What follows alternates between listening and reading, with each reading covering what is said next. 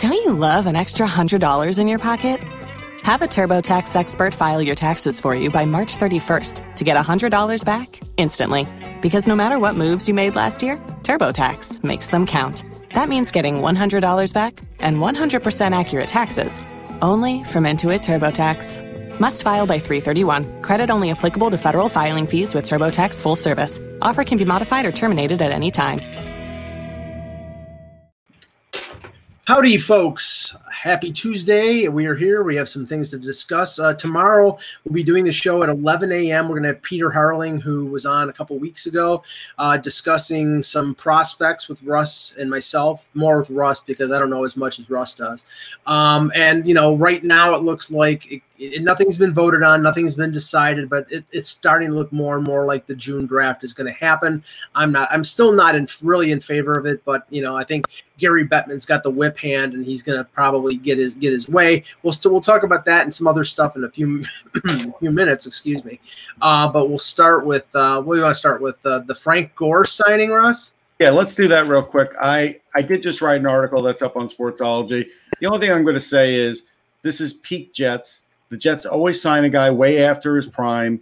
They always sign a guy to satisfy a coach. And Joe Douglas is no different than any of their other failed GMs that decided to bring in a buddy or someone. And listen, I like Frank Gore. I think he's a great guy. I think he's great for a team. But if you think you're going to see the same Frank Gore that you even saw in Buffalo with the difference in offensive lines between the two teams, good luck. Well, Jan, let me say this.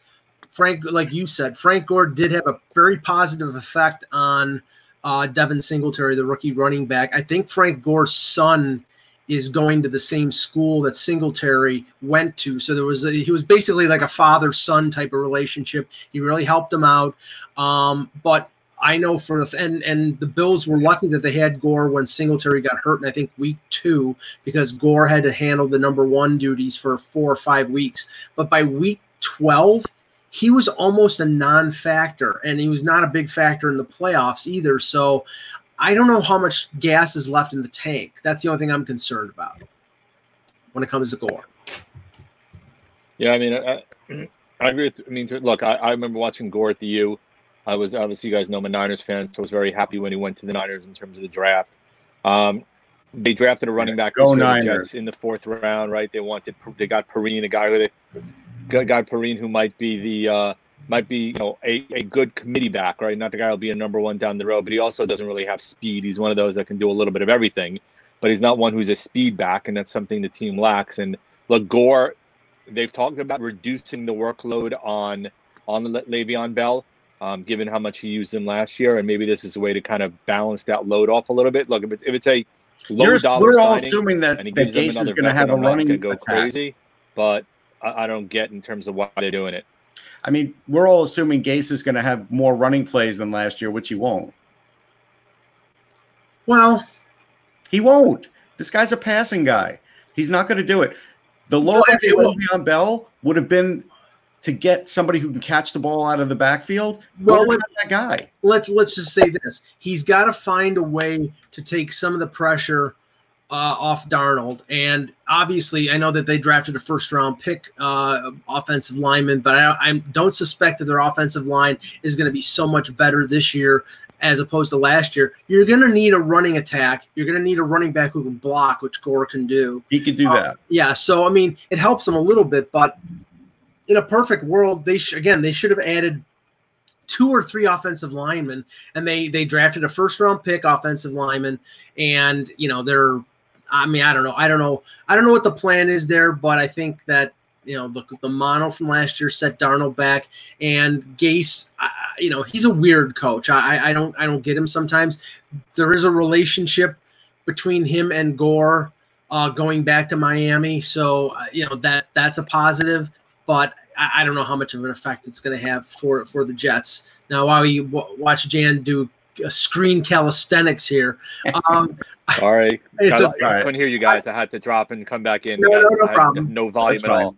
No problem. I saw Jeff Passan, who covers Major League Baseball for ESPN, post a bunch of bat flips from the Korean League, which ESPN started covering, I believe, last night because it was their season opener there. 1 a.m. Eastern time it went on. Yeah, I'm not staying up that late to watch bad baseball. I love how they waited till their season started. Remember, I was talking about the preseason like a month and a half ago, and I did try and watch, and it wasn't great. So I'm not going to watch this either, unfortunately. Look, let me just say this. The bat flips that Passan retweeted made Jose Bautista look like he was understated. They were like, basically almost firing the bat into the crowd, flipping it out. I mean, I'm surprised that somebody in the batter's box didn't get concussed. I mean, it's a different culture. I don't think we could ever match up the differences in culture. Remember, you can't do that in Major League Baseball because the guys in 1920 didn't do it and they didn't like it. So now everybody has to pretend they don't still like it. They don't have that in South Korea. They don't care about any of that. Yeah, but in 1920, in 1920, there were guys sharpening their spikes to draw blood on third baseman when they slid into third. So it is a different game. It is a different game now. All right, let's get started. Hello, Hockey World. Today is Tuesday, May 5th, 2020.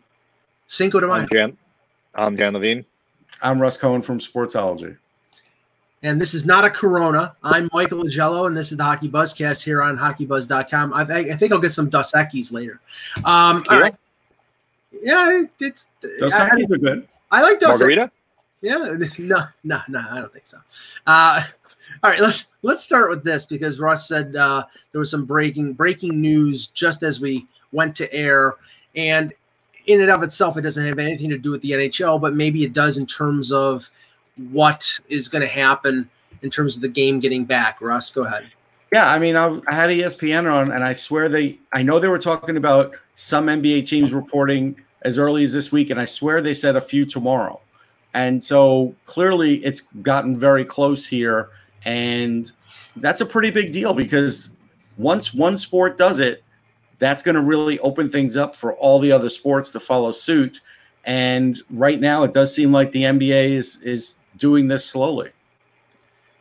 Yeah. I mean, look, I still think that we're rushing this a little bit, right? We all do. The fear of a relapse is certainly palpable. And even they've talked about, in South Korea, we talked about the baseball league, right? If one person tests positive, everything kind of shuts down for 3 weeks. Mm-hmm. We're clearly not out of the pandemic completely yet, given some of the projections that have come out from the government recently, right? Concerns in terms of the number of deaths, unfortunately, spiking. I understand that all of us want sports, which is why people are going to be watching Korean baseball at 1 o'clock in the morning on the East Coast at night if they're having a Jones for something. And there's other people that are covering this and reporting on this. So all of us want sport, but part of it is being smart, right? You don't. The last thing that any league wants mm-hmm. is to start, then God forbid somebody gets sick or very sick, and then having to halt everything, and now you're back even below ground zero because you've now had to recalibrate everything. And if that happens again, trying to finish the season is almost going to be an impossibility.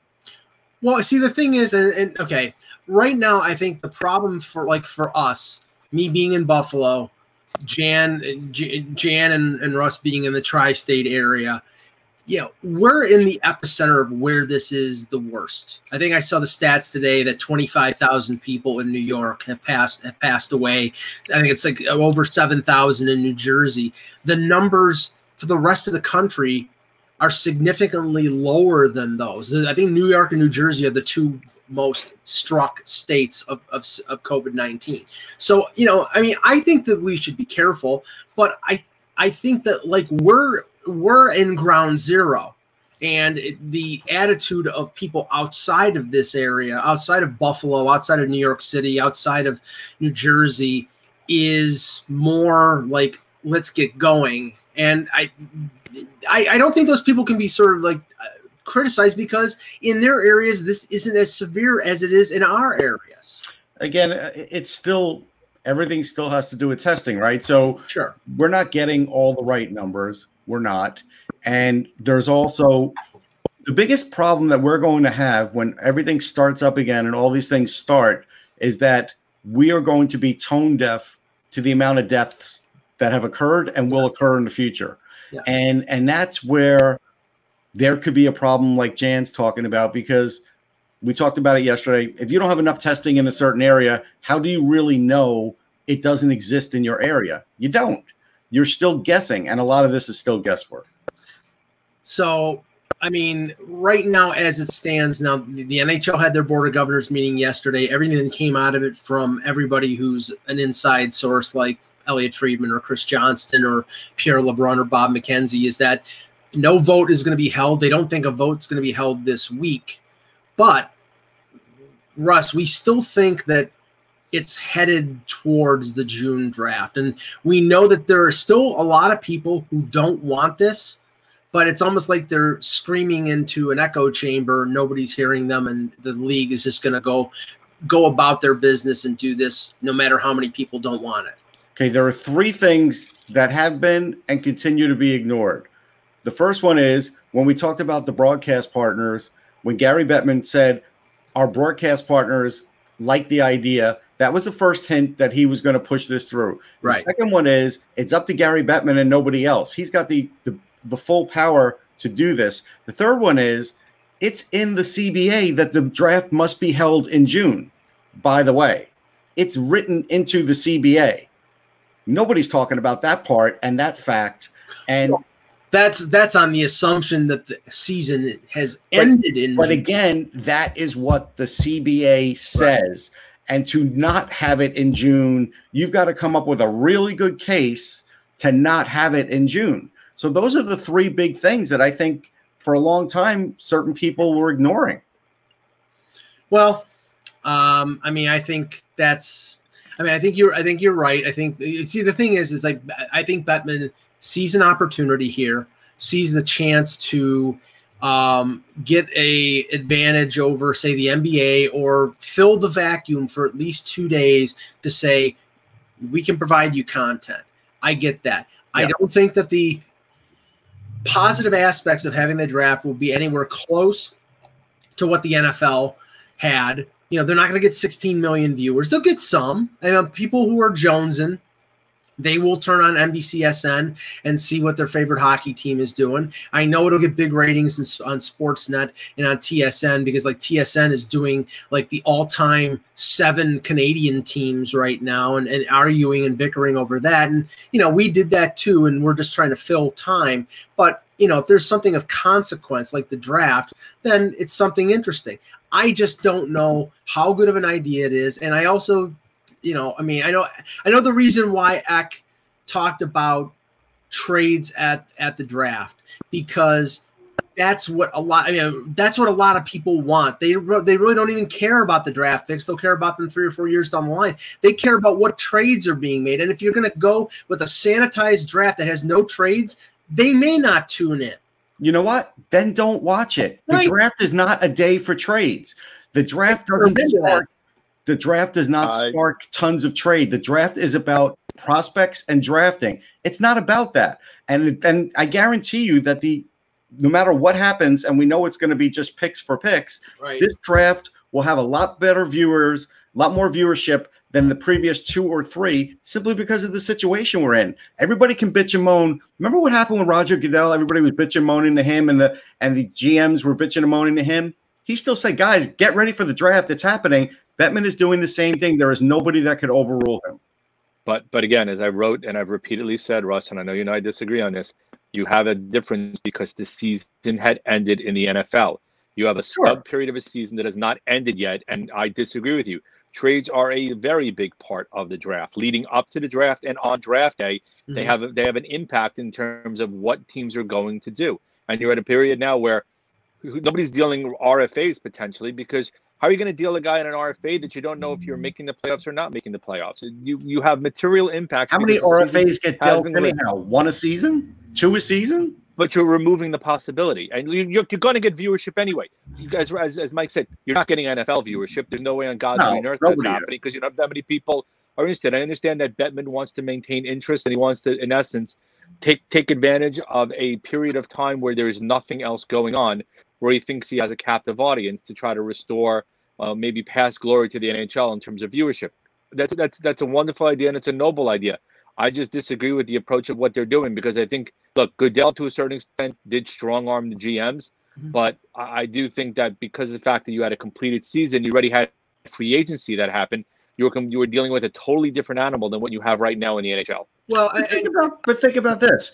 If you don't do it this way, are you going to furlough everybody that works in a front office and scouts and then say, we'll bring you back in October, and then literally give them a week or 2 weeks or 3 weeks to find a new job? You know how many scouts will be out of work next year? It'll be ridiculous. None of that serves anything. Teams have to do, evaluations. Nobody's talking about a time period for any of those things. They're just saying, hey, this isn't good because the season's not over. But they don't talk about all this other business that has to occur every season, and it has to occur by June 30th for a reason. Well, I'll give you. So let me wait. It's one question, Mike. Go ahead. Russ, then would you move up the date of the draft, or would you still keep it at the end of June? Then is there a reason to move it up also? It's going to be the first week. But no, I'm asking you, would you still? Why move it up then? Why not just? I'll tell you why you want to move it up. If you're going to go that rationale. Okay, I am moving it up, so teams now have to sort of kick it in gear. So they have to decide on all the other things that are remaining out there, like these trades that they have made and conditions, and so they can get their front offices ready again to do everything. If you wait until the end of June, things are going to be kind of like in a way, it'll be havoc. Try and do it all in a 2-week period. Yeah, I think there's another factor here. They want to move it up to early June because they're under the assumption that they might be able to start the playoffs by the beginning of July, and they don't want to have at the end of June have the draft and then 5 days later start the remainder of the season, whether it be the playoffs or the regular season. We'll talk about that in a second. And I think the other factor is, if the rumors of baseball coming back beginning of July, they clearly don't want to take any chance of having to compete with some form of spring training going on then also. Right. Now, what I look at in terms of, and I've heard this talked about before, and I sort of agree with, if these teams are couple the teams that have problems with the June draft, a team, and you can say tough, but when you're the Montreal Canadiens and you have 14 draft picks, and apparently the plan of Mark Bergevin was to go out and trade some of those draft picks. I think they have 3 second-round picks. They were going to trade some of those draft picks to get players under contract, because we know how tough it is for Montreal to get players to sign there because their fans are lunatics. They can't do that. They could trade picks this year for future picks and move that to next year, but they would have to basically draft 14 picks or maybe trade up to get higher picks. That option's there because they have all these extra picks, but they wanted to trade picks for players. Conversely, Tampa Bay is right up against the cap this year. They need to sign Cirelli and Sergachev to free agent deals. They're restricted free agents. They might have wanted to do something like they did last year where they traded JT Miller. They might have wanted to trade Tyler Johnson or Palat or Killorn or somebody like that and clear space. They can't do that because the player has to be on their roster until after the season is completed. I'll let Jan answer this. The breaking news is they're going to open Friday, Mike. Not all of them, but there are some NBA facilities opening Friday. Go ahead, Jan. Okay. But Jan, address that, because I think that those teams are at a distinct disadvantage. And okay, nobody foresaw this scenario. Nobody foresaw the league getting shut down. Nobody foresaw the fact that the draft wouldn't take place. But those teams are being screwed. I think, I don't know if I'd say screwed, but I do agree with you that it does add additional layers of complexity in terms of what they decide. Tampa Bay may have a whole different view in terms of the direction they go in if they won the cup, right? Yeah. That changes your mindset and parameters in terms of what you're going to decide. If you've won the cup, you may say, you know what, we may bring the guys back to try to win again. Or we may say, you know what, now that we've won the cup, we can now kind of move or shuttle guys off the team because we've now have the cup in place. Now you're going in the period where you don't have a final conclusion, and you're trying to project out what you're going to do in the future based upon not having final answers, right. which there is a handful of teams that are falling into that realm, and it makes life that much harder for them, especially teams that are cap constrained potentially right now. The rumors of the cap dropping from the 84 to 85 next year down to 81.5 maybe this year also is going to have a material impact. And then we talked about before, look at all the trades that were made at the deadline or trades not made at the deadline, based upon where teams were in the standings and what the expected cap was. Now you're going to have teams that are going to have to scramble to make moves because of the fact you've had a material alteration on what was projected based upon a factor they didn't consider in terms of the original decision making. Yeah, it's going to be difficult. I mean, it's going to be difficult for everybody. The shit happens category. Yeah, sure, but I think yes, there's known knowns and there's unknown unknowns, right? I get it, right? But you're also talking here where there are decisions that are made that could impact an organization for not just the 1 year. Clearly, it's a potential several year impact to an organization based upon the moves that they make. No, that's fair. Remember, Arizona, they have to decide on that. Probably we'll hear about that in the next day or two. They're going to obviously get impacted on this draft for the scandal that they had. And that's a very serious one, because if you don't deal with that the right way, you're going to be opening the door for other teams to try and get away with that in the future. If that impacts them negatively, that's on them, man. Let's talk about that for a minute. Just for a minute here, because, I mean, yes, there's going to have to be a ruling before the season starts, before the draft, on that Arizona situation. And if people don't remember, the Coyotes were found to have been illegally testing some players, some prospects who were playing for CHL, USHL teams. That's against the CBA. It's all that kind of testing is done at the combine. Now there was no combine, so in a way, this whole situation with the combine being shut down even gives the Coyotes even more of an advantage, because nobody else got to find out a player's wingspan or their VO2 or how high they jump.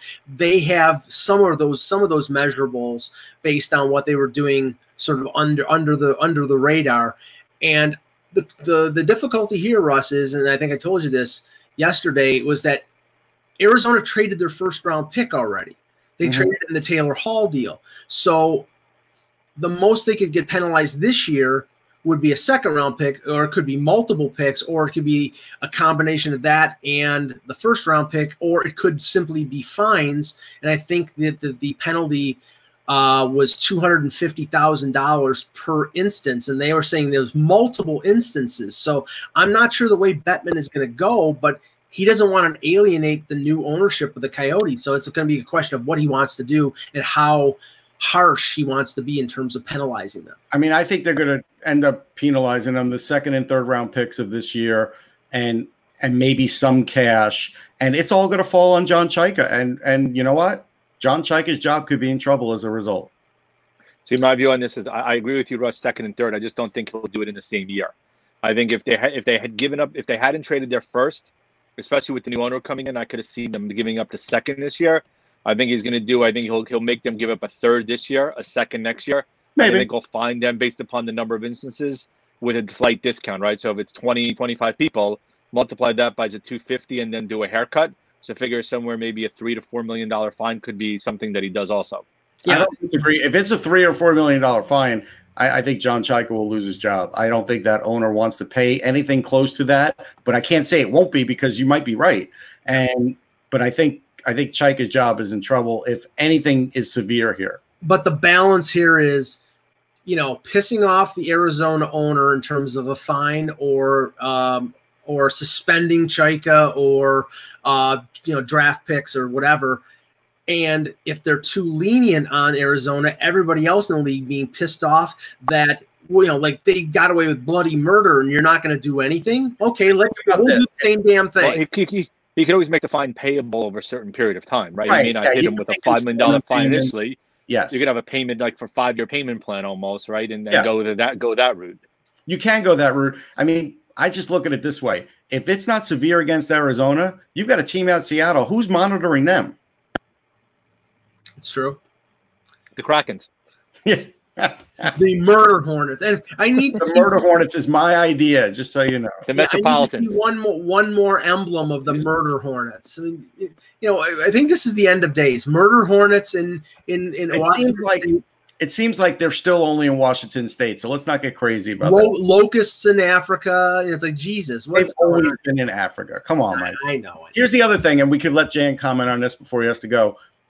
The draft is now going to 2012 rules, so Detroit has a 57% chance to get the first pick. I don't have a problem with it, because you know what? Detroit did start this season trying to play, and about 20 games in, it was clear that they stunk. I don't think they tanked as hard as Buffalo. I have no problem with them having the biggest chance at this. I don't know about you guys. I think the bigger issue is the trickle-down impact of where teams can move up to in the draft also, right? And look, I've written several blogs in it based upon pure speculation. Until we get more of a hard bit of information in terms of who's making the playoffs, that really needs to be decided, right? Right. What the playoffs in terms of number of teams and how it's going to look like in terms of divisions or conferences, and then which teams don't make the playoffs, and based upon that, how far up they can move in the draft. A lot of this is speculation, but the ability to only move up 4 slots is kind of, in my opinion, insufficient based upon, look, Rangers got lucky, moved up and got Kakko. Carolina got lucky and moved up and got Svechnikov, right? Part of the allure of even if you don't win, if you even where you finish is the ability to move up in that lottery is an alluring quotient, right? You have the ability where, oh my God, I'm 12th, but I have no shot. No, you have a small shot. You still have a shot. Now to say, guess what? You finished 14th. Well, you can only move up to 10. Seems a bit draconian in terms of processing. They should be a bigger ability to move up and down in the draft based but teams have a better ability to make the playoffs, Jan. And I think if you have to balance that, yes, the team would rather have a better chance at the playoffs than moving up 4 more spots in a draft. But again, it depends on if you're finishing the regular season. If you're not, they're not. Then where you are now, right? Well, so where you are now, that's why you have to decide what the playoffs look like right this moment. Right. If you are going to go with the plan of the 24 teams and 6 in each division, well, guess what? My Rangers may have the 15th best record, but they actually should be 7th worst because they're not going to make the playoffs. Where are you slotting them in terms of the feed, in terms of where you're going to draft? Yeah, I mean, you have to determine that. You can't leave that gray.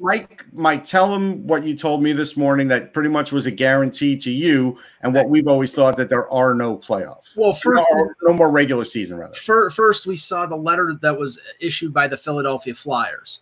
Right. Basically, and that was also issued a very similar one. Right, where they're refunding or crediting their season ticket base for the remaining games, saying that you can apply it towards next year. That tells me they're not planning on playing the regular season games. Right. You know, the only money or they're not playing it in a location where there's going to be fans. Right. Or they're not playing in the home arenas. There will be no fans, or you're playing it in an alternate location, right? So that's part of the equation you have to factor in. If you still want to cling to that, I don't think it's going to happen though. Let's say you end the regular season with teams playing anywhere between 68 and let's say 70 games. Right. Right. So now you have to decide, okay, who is actually making the playoffs? Anybody who doesn't make the playoffs are those who are eligible for the lottery. You have to make that call before the lottery. Apparently, it's going to be. Absolutely. Apparently, the worst case scenario for some of the governors at the Board of Governors meeting was using the current lottery scenario, having a team that was borderline win the lottery and then have them play regular season games, make the playoffs, and win the Stanley Cup. So you could have, and that would make the league look like a joke. Right, which is why you have to decide what the game plan is, right? All of this needs to be determined before they make an announcement, right? It's going to be. I don't think there's any doubt about that. Right. You need to say, okay, if you're saying top 24 teams make the playoffs, top 6 in each division, and we'll use that because that's what's been reported. None of us know how accurate that is or whether or not it's going to be it. The teams that are the bottom 7 teams, those that are the 7 teams that should be in the lottery, regardless of where they stand in the current standings, if you just use points. Well, the other thing was the way they laid out the percentages for the lottery. They were considering the top 15 teams eligible to move up the 4 slots. And they only said 16 teams were the play. That flies in the face of a 20 game or 20 team or 24 team playoff because they're only negating the 16 teams in the usual traditional playoff format. Right. And again, that's why I said all of this right now is pure speculation because nothing formally has come out in terms of the number of playoffs. We do know, and the only reason why I mentioned the 24 teams is because we know that prospect has been thrown out there. If you're going with the 16 teams and you're going with the percentage number of points they could have earned based upon the games played as being the driver, that will impact the standings right now based upon points versus games played. Well, of all the playoff scenarios that have been mentioned, 20 team, 24 team, 16 team, whatever, the most asinine is the six teams in each division with the first and second teams playing a 3-game series to determine who wins the division. Oh, they're really gonna play their top players to have Boston and Tampa Bay beat up each other to have whoever is the top seed in a neutral zone neutral site situation. Absolutely meaningless. And then having playoff fortunes determined by best of 3 series. I think it's a jackass move if the NHL did that. I don't think they're going to, but it was fun. No, I don't either. So, Same all here. right. We'll do a couple All other right, things here. Okay, we'll talk to you later. We talked about. Well, let me just mention this because in the conference call that I heard this afternoon with Justin Hall, one of the Leaf defensemen, he was asked a question regarding. Apparently Justin Trudeau has said that if players cross into Canada, meaning American players or Swedish players or Russian players, they're going to have to go through 14 days of self-quarantine.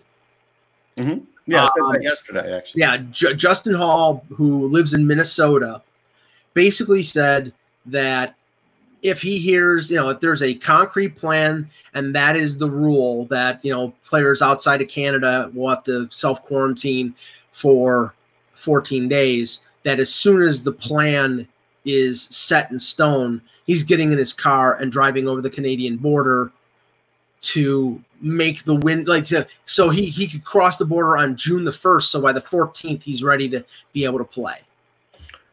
But that's going to be dumb to do that because I think he's going to find that he's not going to be at the Leafs facility and it's going to be somewhere else. So I think he's thinking the wrong way. I think what Trudeau is really talking about are the people that went back to Canada that are going to go back to the U.S. and the people that might be flying through Canada from other countries to get to the U.S. I think that's what, or maybe, again, maybe some of the Euros are in Canada still. Right. They'll have to wait 14 days to get to the U.S. But I think most everything is going to happen in the U.S. I'll be surprised if any of it happens in Canada. Well, I mean, I know that because Frederik Andersen's been interviewed and Austin Matthews has been interviewed, and they're both in Arizona right now. Right. And Andersen didn't want to go back to Denmark because, flying to Europe at that point, I don't know if it was shut down, but he decided Matthews invited him to Arizona, and it was better to go to Arizona than stay in his condo in Toronto. Right. But when they both go back to Canada, they're going to have to be under quarantine for 14 days. There was some talk of them being able to practice with the Arizona Coyotes players in Arizona because they're already there and everything's informal. But if there's that 14-day window, you have to get to your host city, the city that you're in, to be able to knock out that time, to not to confirm that you're not infected. And, 2 weeks is a long period of time for these players to be dormant, especially with the fact that they haven't probably been able to stay in shape for over 6-7 weeks. So I don't know. It's gonna be an odd situation. And that's why I would think that there would be some sort of special dispensation here because we're talking about, professional sports, but if Trump and if Trudeau are going to hold to the same line as every normal person, then that's another hurdle that these major sports are going to have to cross. And to be honest, I think that's what's going to happen, at least at the beginning. So that's why I think in the end, if you think about it, the easiest way is to have it all occur in the U.S. You will have the least amount of players quarantined as a result. There'll be some Canadians, sure, but all the Euros then could fly straight into the U.S. It's a much quicker, cleaner way to get the season going. Don't you agree? Yeah, and I mean, somebody in the chat says it's hilarious, Mike. You don't have to wait 5 years for Matthews to go back to Phoenix. Ha, ha, ha, please. My God. I mean, just can you please drop it? But No, I mean, I think the NHL and every professional sport is going to look for the most expeditious way to get back on the ice or get back on the field. Now, they don't want the appearance of special treatment, but they're going to get special treatment. Right. They are. They're going to get testing. You've got the Prime Minister of Canada. You've got the President of the United States, both saying in a way that getting professional sports back is important, especially with a lot of people who are shut in right now, need distraction because they're getting uptight, being cloistered in their houses for weeks on end. You may not think it's important. It's important. So we'll see what happens. Everything changes every single day. So I'm sure. Well, that's a draft. I mean, if we go back to that for a moment, I think right now we're going to have to live with Detroit having the best chance and most likely getting the first overall pick, and then Ottawa probably getting the second overall pick. Mm-hmm. I think that's the way it's probably going to go. And then after that, I mean, there's not going to be a ton of intrigue for the top 5 picks. The only way there could be intrigue is if somehow Ottawa, I don't think there's a way they can't get the second pick now. So I think the only way there would be intrigue is if Ottawa doesn't want Byfield and someone wants to trade him that pick for Byfield, and that pick would probably have to be the 3rd or 4th because I don't think they would trade down that much, and they probably would have to give up a ton. I don't think it's feasible. I think, we talked about it yesterday offline, the Rick Nash thing that I alluded to the other day. I don't think you're going to see that occur in this draft, and we haven't seen it occur in the cap era. And I just think right now those first 2 picks are locked in. I think 3 and 4, there's a little bit of jostling. But outside of 5, I don't think anybody's drafting into the top 5. And I know there's fans and outlets that are writing about guys that might go in the top 12, 15, 20. If you're a playoff team and you think your team has a chance to go a round or 2 in the playoffs, then you're drafted in the 20s. And you're not getting those guys. Now, it is a deep draft, don't get me wrong, and you'll get a good player. But you're not getting a 100-point guy or somebody like that in the 20s. Now, if you think you could trade up for a guy like that, like it's the Sean Couturier days, you can't. So I'm just saying, like we talked about this the other day, Mike, how often can a team, especially now, you also have to talk about what the landscape is. The landscape is you can't move up more than 4 spots, right? Right. So if you can't move up more than 4 spots, the price went up to move up more than any other year in recent memory. Agreed? Yes. So, if you look at that and you say, okay, let's say there's a team that wants to move up 8 spots. You can't go by what previous offers were to do that. If you're going to want to move up 8 spots, you're going to be giving up multiple picks. Right. And to be honest, when teams have like a lot of 6s and 7s, it's not going to get it done. Teams with a lot of 2s and 3s might be able to get something like that done. Right. It doesn't seem to be like the NFL where they have that formula. No, they don't. Yeah, they don't. It's like, I mean, for example, I believe, Kansas City, and this proved out to be a great move for them because they drafted Mahomes. Right. But, Kansas City was in the 20s. They traded up with the Bills. I think the Bills were like in the low teens, like 17, 18, 19. I don't remember the exact number, but they traded up a significant number of spots. So say 10 spots. They had to give up their number 1 the following year to move up 10 spots to get Patrick Mahomes. Now, obviously, it's turned out to be worth it. It wasn't worth it for Chicago to trade for Mitch Trubisky because they traded a whole ton of picks to move up to, I think it was 1 spot to get Trubisky, and he's been a bust. In the NHL, I don't know if Ottawa has the number 2 pick, if they have the number 2 and the number 4, and Detroit's got the number 1, even though Detroit needs talented bodies, they're not going to trade a 2 and a 4, the 1 for a 2 and a 4. No, I mean, I think what people are forgetting is this is Yzerman's era now, and he really needs that star that he picks to lead the franchise. Yeah, the only way they do that deal is if Yzerman knows something that everybody else doesn't and thinks that Lafreniere is going to be a bust. And then he said, and he loves Byfield, and he says, okay, I'm willing to do that. That's going out on a limb. Now, we know Yzerman has got, his job is as safe as anybody in Detroit. He's a legend there. He's going to have a lot of rope to work with, but I don't think he's going to do that, especially them being starved for star. No, so let's work with this. In 17, when the Flyers traded up to get Isaac Radcliffe, Arizona got the 44th, 75th, and 108th.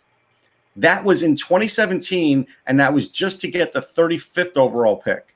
The price is going to be higher to move up in the first round of this draft. Now, so it was a two at the bottom, though. Like, if you want to move into 27, 8, 9, 30, 31, that won't be as bad. But if you want to get to like 20, it's going to cost you, man. So it was a 2, a 3, and a 4 to move up like 9 spots or something like that. Something like that. Yeah.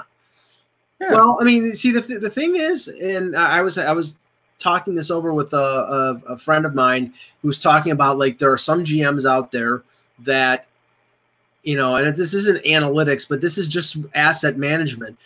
If they, it's the evaluation process of the general manager who, if they think that there are players that they like just as much at, say, 28 or 29, and they have the 23rd pick, that they'll trade down and they'll get that extra second or extra third or whatever. But that's based on their ability to scout and their knowledge of the draft. And sometimes that works and sometimes it doesn't work. With the Leafs a few years ago, it worked they traded down with St. Louis. I think St. Louis took Dominic Bach with their pick. They moved up to take Dominic Bach, and the Leafs traded down lower in the first round and got Rasmus Sandin. And that was the guy that they apparently wanted all along, but they knew he was going to be at the bottom of the first round. And that ended up paying off for them. So, I mean, those are moves that, that general managers will take calculated risks. And, I think it's, that's the prerogative of a general manager. Right. Now, to also, talk about the trades thing again, there were no trades on day one last year, and there were 3 on day 2. Subban, JT Miller, Patrick Marleau. Right. Those were the day 2 trades. Right. I mean, it's not like you're watching this television broadcast for trades. No, but we come on.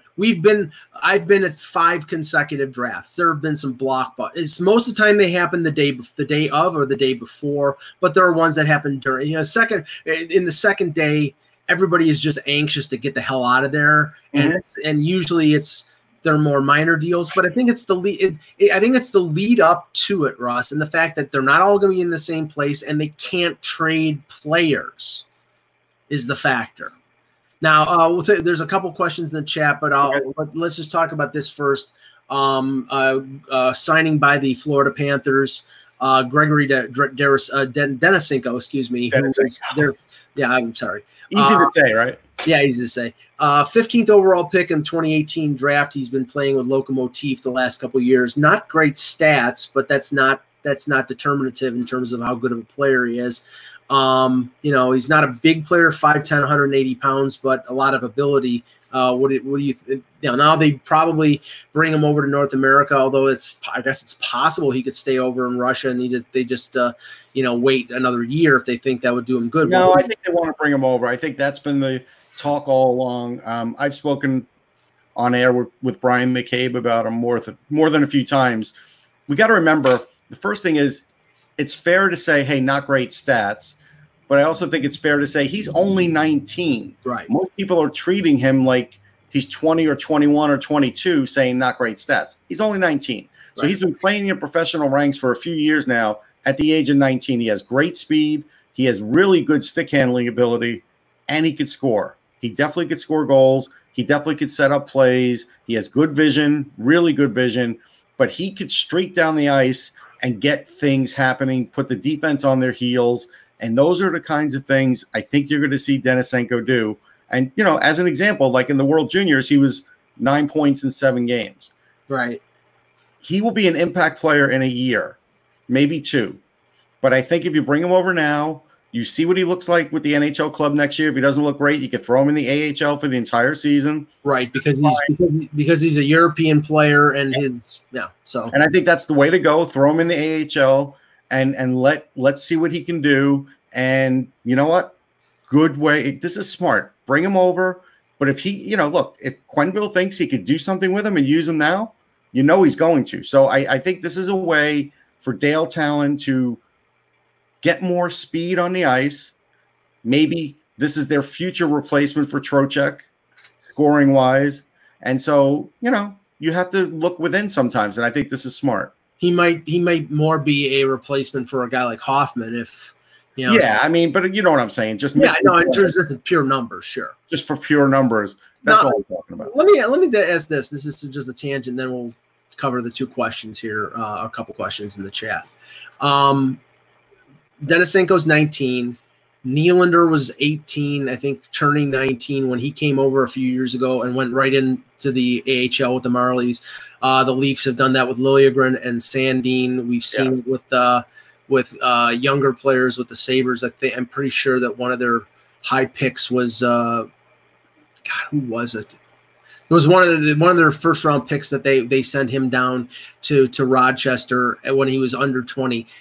That's a distinct advantage for organizations to be able to send down young players, but that's because they don't apply to the CHL NHL agreement. Right. Now, we know that they redid. They just extended that. The same one though. Right, but the talk was of each team having one exception to the rule in terms of, like, if the Leafs wanted to have Nick Robertson playing in the American Hockey League, he was the guy. Okay, he doesn't turn 20 until September 11th, 2021. Yeah. He can't play in the American Hockey League until he's 20 because of his birthday. Right. I mean, if they think that that's going to benefit his career to play against adults as a 19-year-old, instead of either playing 10 games in the NHL or going back to Peterborough, I think teams should have that option. But right now that agreement prevents it.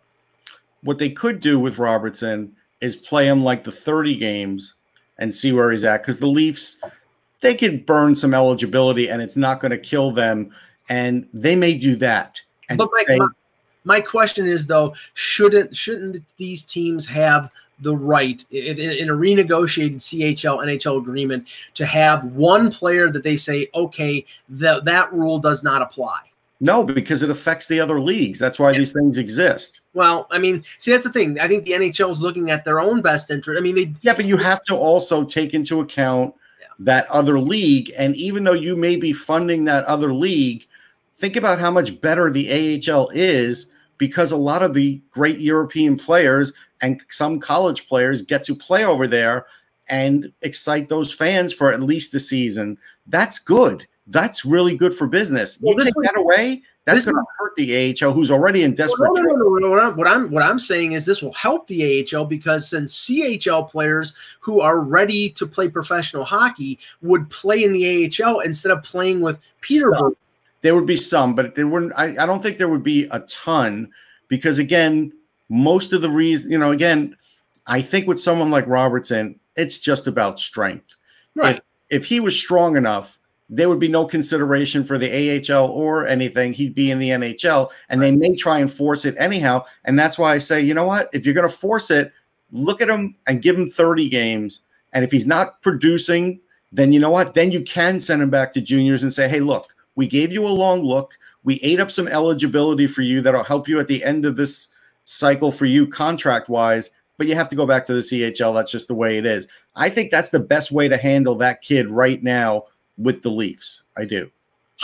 Letting them play a whole CHL season. I also think one of the aspects that probably general managers are not really talking about right now, but we know that it's probably a factor in why they want the draft after the season and with the ability to trade players, is the expansion draft. Because right now it's like, I mean, the teams are going to probably get less value for players in trades in September and October because they know that they're facing a situation where Seattle can pick these players off of their roster next July.